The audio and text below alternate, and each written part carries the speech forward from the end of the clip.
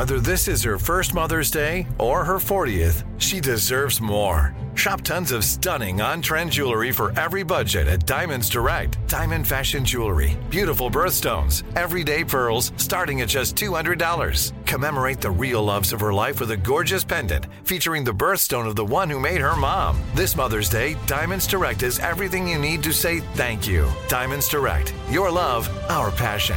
Online at diamondsdirect.com. Enjoy all your favorite sports like never before at BetMGM. Signing up and playing is so easy. Simply sign up using code Buckeye and receive up to $1,500 back in bonus bets if you don't win your first bet. When you register with BetMGM, you can get instant access to a variety of parlay selection features, live betting options, and the best daily promotions in the business. And with BetMGM at your fingertips, every play and every game matter more than ever. Place your moneyline, prop, and parlay bets with the king of sportsbooks today. Sign up using code Buckeye and receive up to $1,500 back in bonus bets if you don't win your first bet. That's right, up to $1,500. Again, sign up using code Buckeye and receive up to $1,500 back in bonus bets if you don't win your first bet. BetMGM and GameSense remind you to play responsibly. 21 plus and present in Ohio. Subject to eligibility requirements. Rewards are non-withdrawable bonus bets that expire in 7 days. Gambling problem? Call 1-800-GAMBLER in partnership with MGM Northfield Park. That's 1-800-GAMBLER.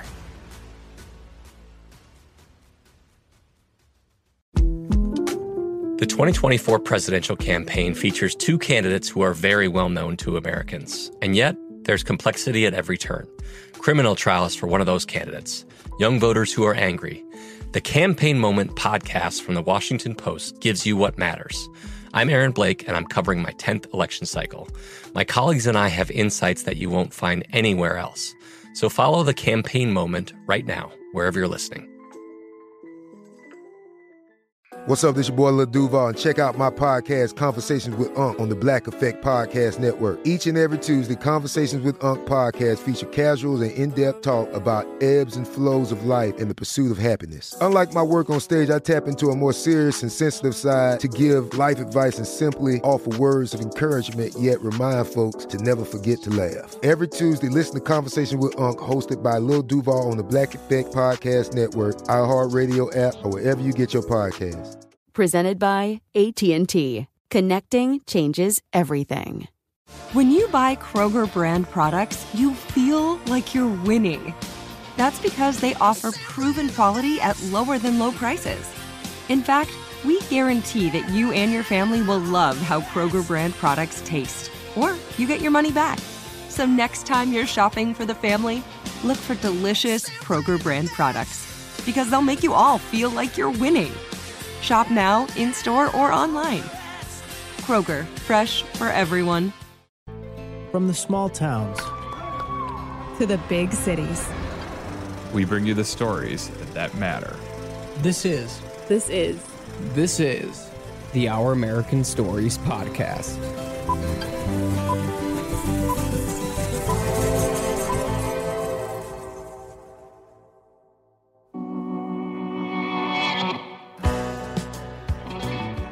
This is Lee Habib, the host of the Our American Stories podcast. Today we bring you the story of how Spanish law saved women from their husbands gambling away their homes.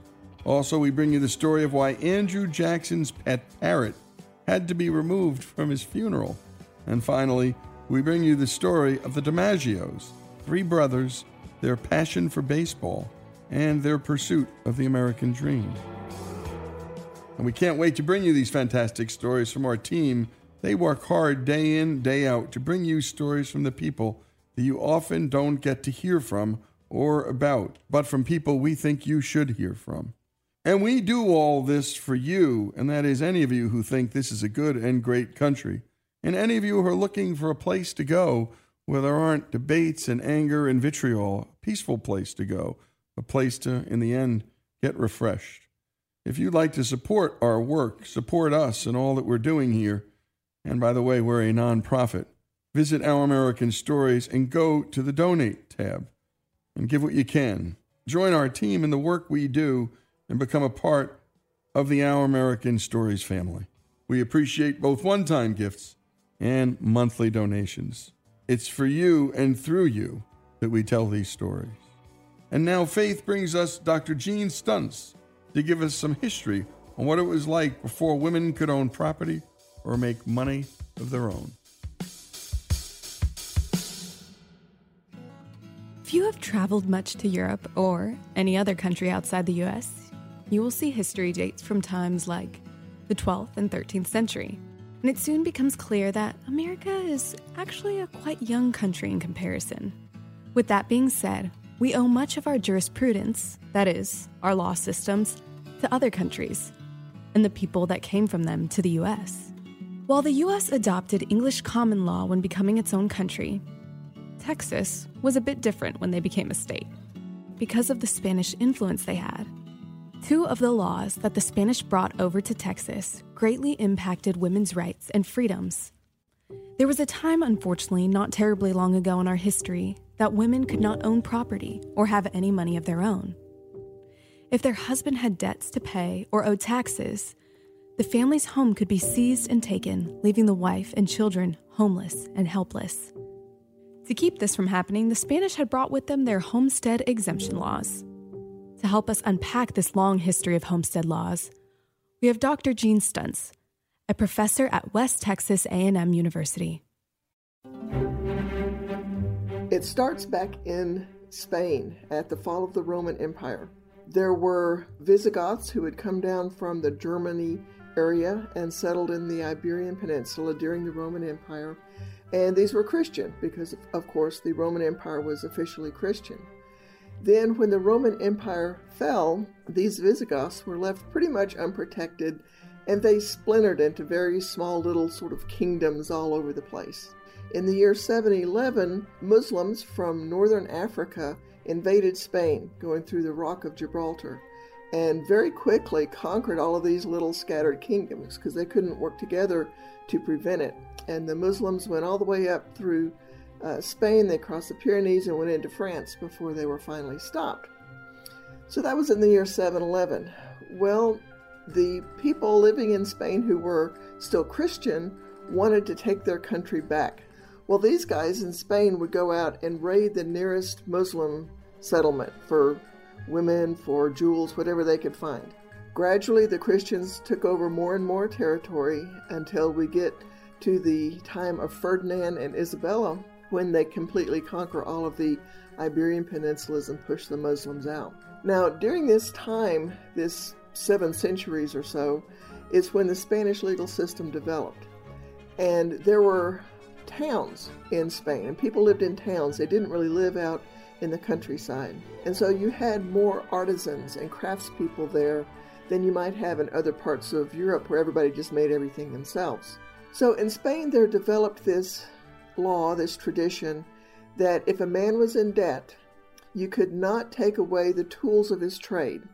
That is, if he was a blacksmith, you could not take his anvil and hammer to pay the taxes, because then how could he raise the money to pay you?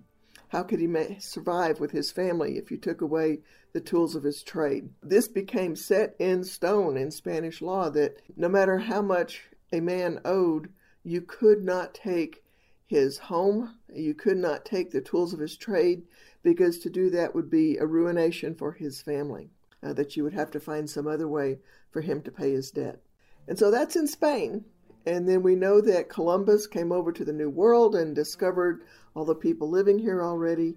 And the Spanish gradually moved northward from Mexico and into Texas. And so for the first 100 or so years of when we have documentation of life in Texas, it was Spanish.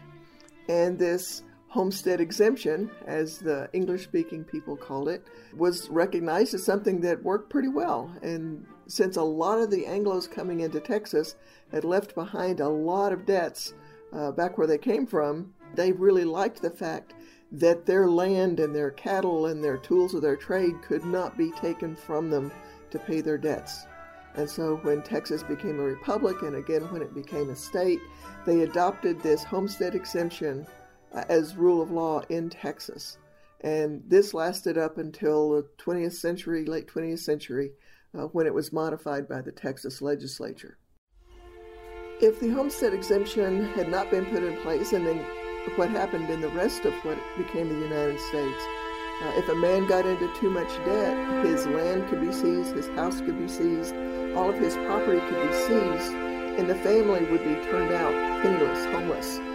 And this affected women because married women were not allowed to own their own property under the English common law that the rest of the United States adopted. If a man gambled away his money, it was the women and children who suffered. They would be turned out of their houses.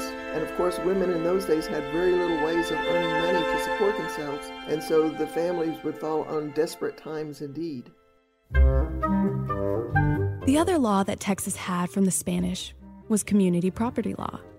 This is that whenever there's a husband and wife, anything that is gained in the marriage is split equally between them.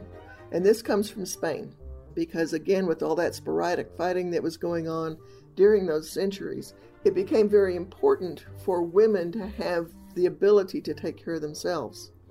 And especially as the Christian Spanish slowly took over more and more land, they had to get women to come settle in the new towns that they created. And this was a dangerous area. There was still fighting going on, and so they had to offer the women more and more to get them to move into this dangerous area. So they offered things like, well, if you move to this town, we're going to give women, even married women, the right to own their own bakeries, and the money that they make with their bakeries will belong to them and not their husbands. And so some women said, that makes it worthwhile to move to a dangerous area. And so things like this happened, and women gained more and more rights throughout this reconquest of Spain. And so they also developed the community property system, where, as I said, anything that is gained during the marriage belongs to the husband and wife equally. In the rest of Europe, everything belonged to the husband. The wife owned nothing. She had no legal identity. She could not make a contract, so she couldn't own a business. She couldn't work for anyone because the husband would own her wages. Even women committing crimes, it was the husband who was punished. So that was in the rest of Europe, but in Spain, women had their own rights and responsibilities. And again, this came to Texas when the Spanish came to Texas. And it was such a good system for living on a frontier that the Texas legislature kind of thought, maybe we like this. And so during the Republic, even though they said in law that they adopted the English common law, people were saying, no, the women still have the right to this property. And what is really fun for a historian, not probably for anybody else, but when I was reading the minutes of the Constitutional Convention that would allow Texas to join the United States in 1845, a lot of these delegates were worried about the debts they had left behind in Georgia and Alabama and so forth when they moved to Texas, because Texas was a different country. So the people they owed money to could not touch them in Texas. And so in Texas, they had been given all these huge tracts of land, and they were, flourishing, and they did not want those people back in Alabama and Georgia to be able to come take their land to pay off their debts. So there was a lot of hesitation about joining the United States because of this, that they did not want to lose their land. But there was a lawyer, and he became Chief Justice of the Texas Supreme Court, named Hemphill, and he had studied Spanish law, and he was at the convention. And so he made this speech, and he says, if we adopt community property law like Spain had, then they cannot take your land because half of it belongs to your wife and not to you. And so this hushed silence sort of fell over this convention of men who were anxious to keep hold of their own property. And they said, that might work.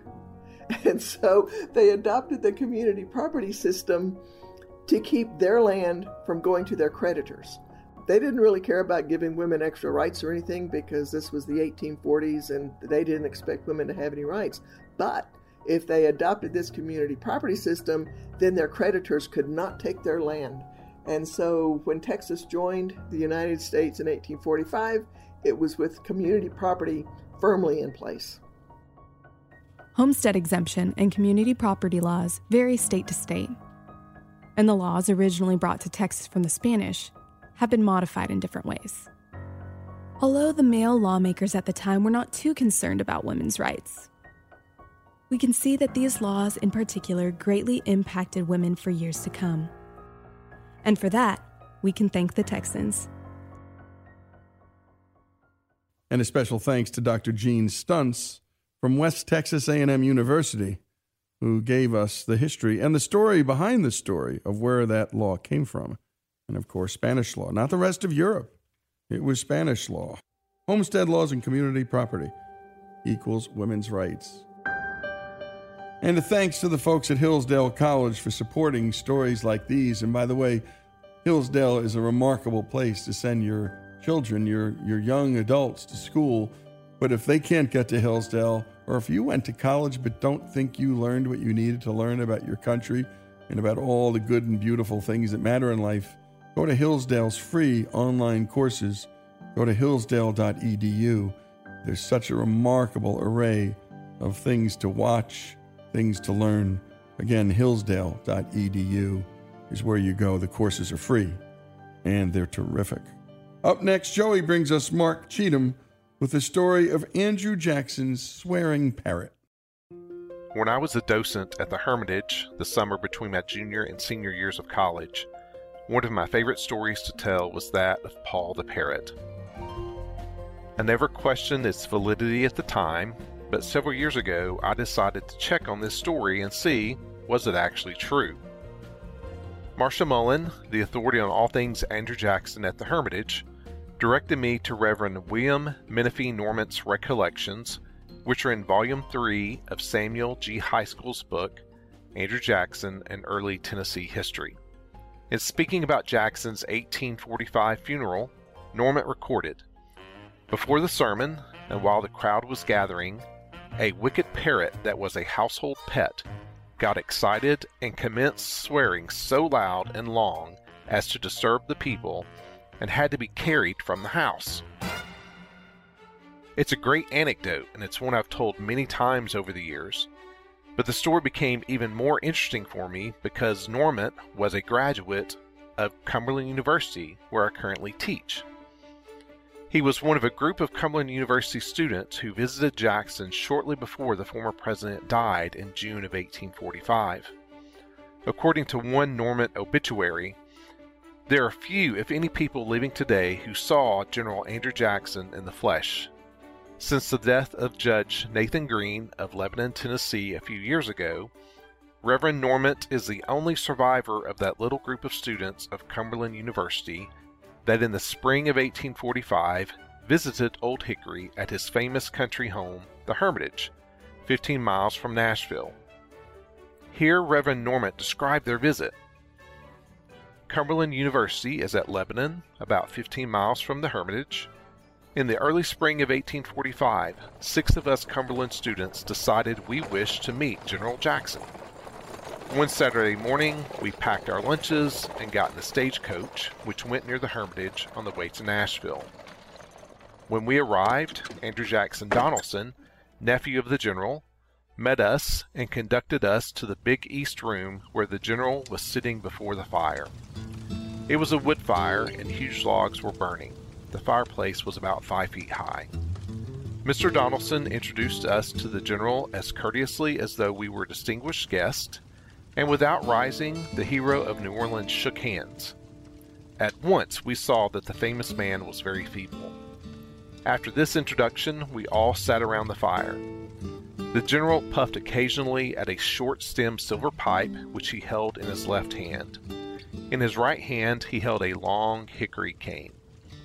A Bible lay on the floor beside him.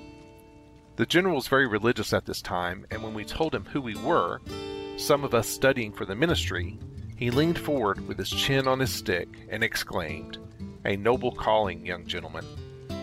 He then advised us to make the most of our opportunities and become upright citizens.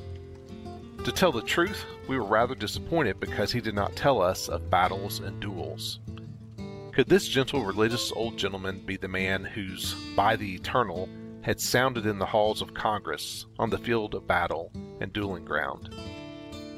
Yet we sat looking at the living reality of our boyish dreams, an old man feeble and lonely, who spoke of his wife as that sainted woman, and whose grave he daily visited. Up above the mantelpiece hung 2 long dueling pistols, mute witnesses of days gone by. And I think these pistols occupied most of our attention. We spent more than an hour talking with the general, and when we were ready to leave, he again shook hands and wished us happiness and health. Norman's obituary went on to report, while still at school, word reached Cumberland University that General Jackson was dead. Only 6 weeks before, he had shaken his hand. Reverend Norman says he went to the funeral and that the general's parrot, excited by the multitude and the wailing of the slaves, let loose perfect gust of cuss words. The slaves of the general were horrified and awed at the bird's lack of reverence. The last quotation from this obituary is interesting for more than just Paul's swearing. Normans claimed that the enslaved people's wailing set off Paul's blue streak, and that they were horrified and awed by the parrot's lack of reverence presents a view of enslaved people as being more pious than their southern slave owners. That's an interesting perspective, but it isn't surprising. White views of African Americans were complicated during and after slavery. Mark Smith's book, How Race is Made, Slavery, Segregation, and the Census, offers the simple yet powerful argument that Southern whites viewed African Americans as dirty and loathsome at the same time that they allowed them in their homes as servants and nannies, or, in the case of some white masters and enslaved women, as they raped them. The same dichotomy holds true for African American morality and religion. Whites believed enslaved people practiced a heathen African religion, not religions, mind you, yet they also thought enslaved people often possessed a spirituality that gave them greater moral insight and wisdom than their white Christian masters. In the case of Jackson's funeral, the perception is that members of the Hermitage's enslaved community were appalled by Paul's language, which she presumably learned from Old Hickory or other whites on the plantation, because they were too moral to have used that language themselves. Of course, this interpretation ignores the agency of enslaved African Americans and the complexity of their religious beliefs and practices. It also overlooks the reality that the enslaved people at the funeral might have been mourning the uncertainty they faced. But those enslaved at the Hermitage needed only to look at his son to see how things could get worse. Andrew Jackson Jr. struggled with alcoholism, and unlike his father, he was a terrible money manager. The prospect of Jr. taking over may have been enough to produce the wailing that Normant and others heard that spring day in 1845. If that was the reason for the enslaved people's sorrow, they were right to worry. Over the next 11 years, Jr. not only sold off the Hermitage piece by piece, but he also sold many of them as well. And great job, as always, to Joey, and a special thanks to Cumberland University history professor Mark Cheatham, telling us the story of Andrew Jackson's cursing parrot, but also about so much more. Imagine meeting a president under those circumstances and to hear the reading of a memoir and to get back into the mind and time of the day. And we love bringing people back in history. And what we also do is try not to judge people out of their context, out of their historical context, because, well, it wouldn't be too kind of people to do it 100 years from now to us. And if you like what you're hearing, please subscribe and share our podcast with friends and coworkers. And finally, Greg brings us Tom Clavin to share us some great stories about Joltin' Joe, Dom, and Vince DiMaggio. The DiMaggios is about family. That's the reason why I wrote the book. It's dedicated to my own family. I'd actually turned down the opportunity to write the DiMaggios twice. I was not interested. I thought that Richard Ben Kramer had done the book on the DiMaggios because of his biography of Joe DiMaggio and A Hero's Life. I'm not a big fan of that book, but I figured it would be pretty thorough, and what else could I do? The third time that my agent suggested that I do a book on the DiMaggios, all three brothers, I agreed to look into it, mostly just so I could get him off my back and he could stop suggesting that. And I started to do some research. I mean, like most people, I maybe didn't even know there were two other DiMaggio brothers, or I knew that there was Dominic in Boston. But I didn't know about Vince at all. And it is kind of remarkable that you had three brothers playing at the same time. Not unheard of. I mean, we know about the Alou brothers, for example, and we had other brothers who played at the same time. With the DiMaggios, my first stop was, after doing some initial research, is I made an appointment with Dominic DiMaggio Jr. and went up to see him. He had taken over his father's manufacturing business in the Boston area. And I went up to see him and spent the day with him talking about his father, and I came away realizing that, and many writers would not want to say something like this, my agent was right. There was a terrific story here, and it went way beyond Joe DiMaggio, which I was very glad for, because even though I was born and raised a Yankees fan, my father's favorite player was Joe DiMaggio. Again, a Joe DiMaggio biography didn't interest me. So I wrote a book that really is from the viewpoint of family. Giuseppe and Rosalie coming over from Italy, barely could speak English, becoming a fisherman in the San Francisco area, raising 9 children. The last 3 of whom were Vincent DiMaggio, Joe DiMaggio, and the baby Dominic DiMaggio. And those are the 3 that became baseball players. They weren't carbon copies of each other. They all 3 loved baseball. It's interesting that the Giuseppe and Rosalie had 6 children, and then they had Vincent.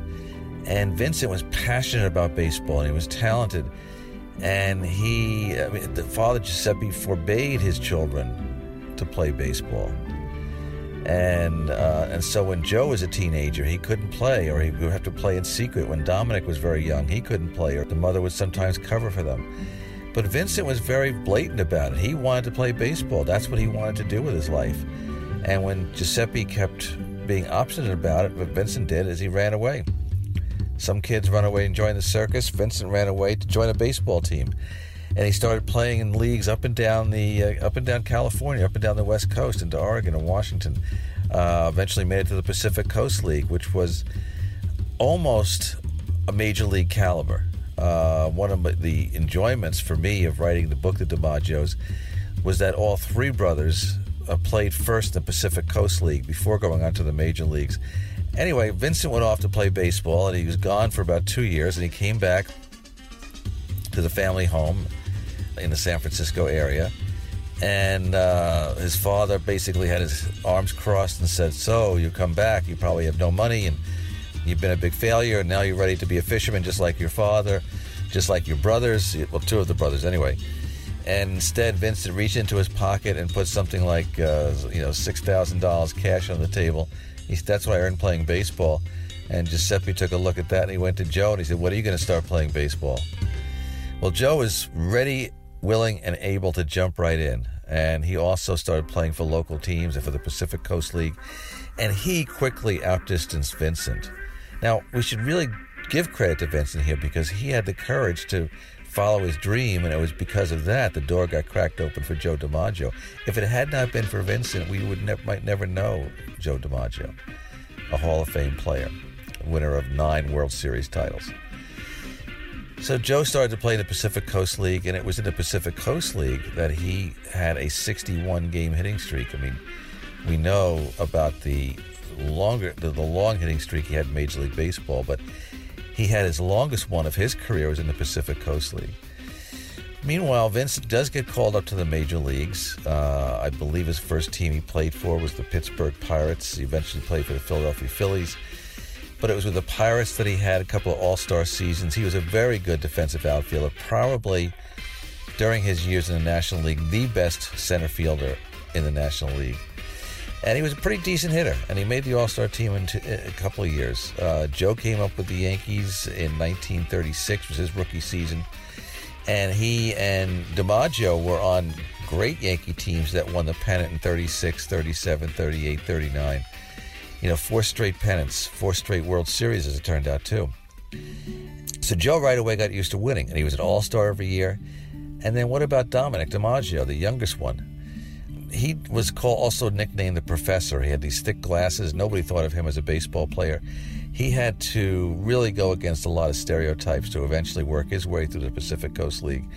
And then into Major League Baseball, where he was signed by the Yankees. Had a chance to sign him, and they passed. They didn't think he was, anything like his brother. And he was not Joe DiMaggio, but he was Dominic DiMaggio, and he was a darn good ball player. And I happen to think should have been given more consideration for the Hall of Fame. But he was taken by the Boston Red Sox, and he had 9 all-star seasons. He played 13 seasons, played from about 1940 to 53, 52, I think. And he made the all-star team 7 times, Joe had made the all-star team 13 times and Vincent twice, so you had the 3 brothers. Between the 3 of them made 22 all-star teams. That's a remarkable level of achievement for any family. And their careers took different paths. Now, in Vincent's case, by the time World War II ended, he was done with baseball. He still played. He just kept playing in less accomplished and smaller leagues, and eventually ended up back on the West Coast. And he had a troubled post-baseball career. Alcoholism, was having a hard time holding a job. So he's also kind of like a story of the American dream, like the DiMaggio family was, that his dream was to play baseball, and he accomplished it. It was outside of baseball that he had trouble, dealing with life. Joe, as we know, was a great leader of the Yankees. He did miss 3 seasons because of World War II. I discuss in the book some of the controversy about that, because he had to be sort of dragged kicking and screaming into the military service. But here's a guy who was about to make $100,000. Instead, he's making $240 a month being in the Army. When he got out of the service, when World War II ended, the Yankees again won the pennant in 47, 49, 50, 51. Joe with diminishing skills. And then he retired after the 51 season. By this time, Mickey Mantle was on the Yankees, and a new era began for the Yankees. Joe had a pretty famous post-baseball career. He was always introduced as the greatest living ball player, much to the detriment and sort of amusement of Ted Williams. When you look at their respective statistics, Ted Williams far outdistanced Joe DiMaggio. He just didn't have 9 World Series titles.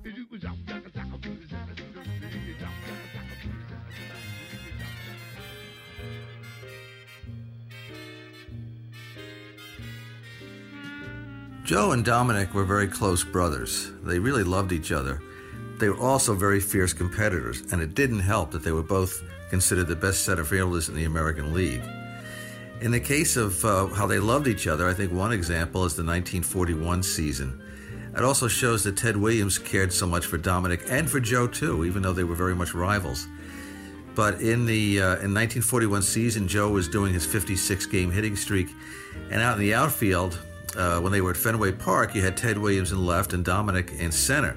And usually, in those days, games were played, in the daytime, and it was hard for finding out, what was going on in the game that was being played at the exact same time. So Ted basically bribed the scorekeeper, who was behind the green wall in Fenway Park, to listen to radio or some kind of way to get information from the New York game. And whenever Joe got a hit, he would yell it out to Ted, who in turn would yell it over to Dominic in center field. And Dominic paid attention very fiercely to every moment that he could get his hands on of the Joe DiMaggio hitting streak. I think one way that they were competitors is that, one illustration of this, in 1948, the Yankees, the Indians, and the Red Sox are all competing for the American League pennant. The Red Sox had won it in 46, the Yankees had won it in 47, and now you had these upstart Cleveland Indians. And as it happened, Dominic had been dating a woman named Emily, and they made plans to marry, and they planned to get married in October 1948. And Joe DiMaggio calls his mother, and his mother is expressing some concern that what happens if the Red Sox win the pennant and Dominic won't be able to get married when he's supposed to. And Joe says, "Don't worry, Mom, I'll personally take care of it and make sure Dominic's available for his wedding." And sure enough, on the last weekend of the season, Joe demolishes the Red Sox, and the Cleveland Indians win the pennant, and Dominic is sent home in time to get married with, of course, Joe as his best man. I think another good example of their competitiveness is that in 1949, Dominic had a hitting streak of his own going on. I mean, he ended up, of all the people in all of baseball, Joe's own brother is the one coming the closest to his 56-game hitting streak. And it's up to 37 games, so Dominic only has another 19 games to go. He'll at least tie his brother. And the Yankees are playing the Red Sox, of all places, of all teams. And Dominic is 0 for 3, and he gets up again. It's going to be his last, unless there's an amazing comeback, it's going to be his last at-bat of the game. And he sends a screamer to the left center field gap. And in a brilliant play, who chases it down but Joe DiMaggio, robbing his brother of a base hit and breaking his brother's 37-game hitting streak. They used to keep score, too. I should mention this. How many times one robbed a hit from the other. And by the end of their careers, Dominic actually, by an easy margin, had outscored his brother Joe, and who stole a hit from the other one by their play in center field. So they loved each other very much, and they did. It was a lifelong thing. The biggest claim to fame for Joe after his career as a baseball player was marrying Marilyn Monroe. That marriage lasted only 9 months. And there's, I think, information in my book about the Joe-Marilyn relationship that you won't find other places. And a big reason for that is because I had access to members of the DiMaggio family. There quite a few of them did not participate in the Richard Ben Kramer Joe DiMaggio biography, I think because they got a sense from him that I was going to be rather critical. My book is not pro-DiMaggio, anti-DiMaggio. It's the story about the family. Even to the point where Dominic and Emily, his wife, they really liked Marilyn Monroe. They thought she was a wonderful girl. They thought she and Joe were wrong for each other, but they could see that they were in love, and they were fully supportive of Joe getting married to Marilyn if that's what he wanted. Now, we know that the marriage lasted only 9 months, I think in 1954, and they broke up and went their separate ways. But apparently they still had a strong attraction to each other, because what most people don't know, and I learned this from Emily DiMaggio, who again is the only one of that generation still alive. She's in her 90s now. That Marilyn and Joe used to have these secret rendezvous up at Dominic and Emily's place up in the Boston area in Massachusetts. This was in the 1950s, and every so often somebody from the press would wonder, was that a DiMaggio sighting? And they would stake out the Dominic Emily house in the Boston area. So sometimes Dominic would get into, disguised as Joe, would get into Joe's car and drive it around a little while. Meanwhile, Emily would get a cab for Joe and Marilyn to take them to the train station so they could head back to New York. That went on until Marilyn met Arthur Miller, and then all the hanky-panky with Joe ended, as far as we know. So Joe had already a failed marriage, and as his life went on, he became more and more disenchanted with his fame. It seemed with life in general. He had a very difficult relationship with his only child, Joe DiMaggio Jr. You can imagine what that was like for him, being Joe DiMaggio Jr. and always being compared to his father. He tried and did not become a baseball player. He did join the Marine Corps. But he also drifted a lot. He was more like his brother Vince, couldn't quite get traction on the rest of his life. And when Joe died, it was in national headlines all over the place, of course, because he was an icon. You know, where have you gone, Joe DiMaggio? He was in songs. He was lionized in the press. He always got good press, even though in a lot of ways he couldn't stand the press. But what about Dominic? Now, in the case of Dominic DiMaggio, I believe it's fair for me to say that I did not start this book with the idea that he would become really more the central character or coming out of the book as my sort of hero. But what happened was, I think, as I got to know Dominic from talking to his children, and thankfully his widow was still alive. She was 90-ish, but I was able to visit with her several times, have many conversations with her. She was the keeper of the DiMaggio family history. She was the only one of the 9 DiMaggio children and their spouses. She was the only one of that generation still alive. She had married Dominic in 1948, so she was there while Dominic was still at the prime of his career. Dominic joined the Red Sox in 1940. He also missed 3 seasons because he was in the Navy. And after World War II, he came back, and he was just getting into his prime. Unlike his brothers Joe and Vincent, who were starting to get past their prime after the war, he was just getting into his prime as a ball player. I mean, the Red Sox had great teams in the mid to late 40s. You had Dominic DiMaggio, who was considered a better center fielder than his brother. He was not a power hitter like his brother. He was usually batting in the first or second spot, followed by people like Johnny Pesky and Bobby Doerr. Vern Stevens, Jimmy Fox. There were a lot of really good Red Sox players alongside Dominic. Dominic, right from the beginning after his marriage, emphasized family. That was what was most important to him. He loved baseball, but he always made sure that at the end, after every game, he came home to his family. He and his wife had 3 children. Dominic and Peter were the boys, and Emily Jr. was the girl. And when it was time for him, when the writing was on the wall that his career was winding down, he walked away. And he bought a manufacturing company and became an extremely successful businessman. And to me, that's an important part of the book, too, is the post-baseball career of Dominic DiMaggio. Because he knew he was always going to be in the shadow of his brother as a ball player, but he was not in the shadow of his brother as a man or as a family man, as a husband or a father. He became quite wealthy. He and his wife were very, very involved in charities, philanthropic work in the Boston area. He remained a legendary figure in Boston. And he lived until he was, I believe, 92 when Dominic died, surrounded by family, and it's no coincidence that the very last word of the book is family. That's what the book to me was about, the DiMaggios. It was, the subtitle is 3 Brothers, Their Passion for Baseball, Their Pursuit of the American Dream. I think it sums it up, the subtitle, because it was the family's pursuit of the American dream. It was the passion of those 3 brothers for baseball, and it was their love and sometimes disturbing relationship with each other.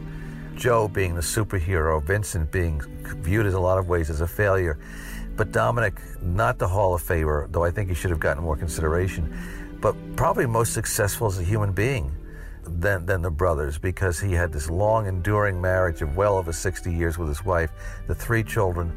His son takes over the manufacturing company. His daughter becomes a writer, an accomplished person. Peter, his other son, becomes an accomplished person. And so I just found myself, as I was writing the book, more and more gravitating towards Dominic's story. And I think that if people even not baseball fans, I think that they would enjoy the book, because it's really a story about the American dream, and it's a story about family. And great job, as always, to Greg Hengler for bringing us this story, and a special thanks to Tom Clavin. By the way, get his book, The DiMaggios, 3 Brothers, Their Passion for Baseball and Their Pursuit of the American Dream. The father of these 3 boys comes to America from Italy, and he's a fisherman. He doesn't want them to play baseball. He wants them to do serious things with their life, get ahead. That's not why he crossed an ocean, for boys to play games. But when the son, Vincent, comes back with money, my goodness, Joseph follows that pursuit. So does Dominic. All 3 of them become excellent ball players. My goodness, 9 All-Star seasons for Dominic, 13 for Joe, 2 for Vince. That doesn't happen very often, folks, in life. But the heart of this story, well, Joe and Vincent, they put so much into the game and the fame, and in the end, not enough into their family. They didn't pour enough of their energy into their private life. And Dominic did. And he became, in the end, sort of the hero of the story, because he lived a proper life. And the American dream, well, the pursuit of it without family is one heck of an empty experience. But with family, anything's possible. If you missed it, listen to our last podcast, where we bring you the stories of Sacagawea, the 7-Eleven and Blockbuster CEO who grew up without running water, and how the kazoo came to be one of the only truly American instruments. Thanks again for listening. I'm Lee Habib, and this is the Our American Stories podcast.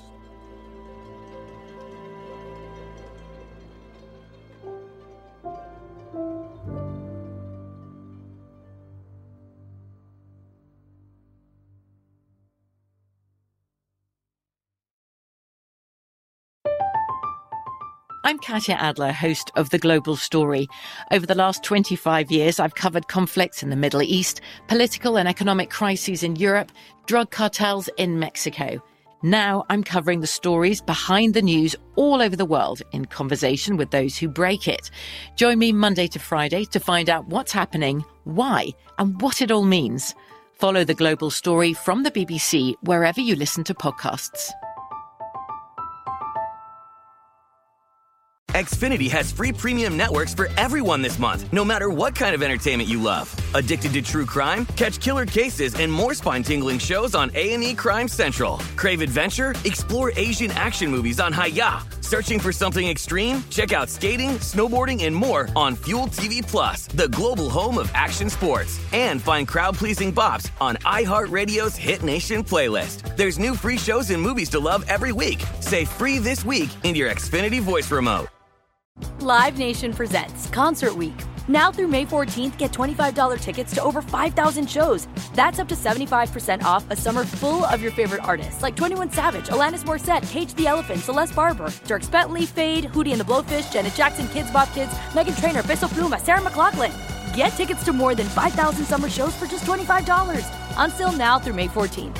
Visit LiveNation.com/Concert Week to learn more and plan your summer with Sean Paul, Sum 41, 30 Seconds to Mars, and Two Door Cinema Club. If a new house is on your wish list in the next 5 years, grow your savings faster and experience your dreams with an Ohio Homebuyer Plus account from Kemba Financial Credit Union. A savings account specifically designed to save for a new home where you can earn 7% APY, a $500 matching bonus, and a $1,500 mortgage closing cost credit. Learn more at Kemba.org. Offer expires March 31st, 2025. APY equals annual percentage yield. Restrictions apply. NMLS 292230. Equal housing lender. Federally insured by NCUA. This show is sponsored by BetterHelp. It's a simple truth, no matter who you are. Mental health challenges can affect you, and how you manage them can make all the difference. That's why everyone should have access to mental health support that meets them where they are and helps them get through. BetterHelp provides online therapy on your schedule. It's flexible, simple to use, and more affordable than in-person therapy. Connect with a licensed therapist selected just for you. Learn more at BetterHelp.com. That's BetterHelp.com.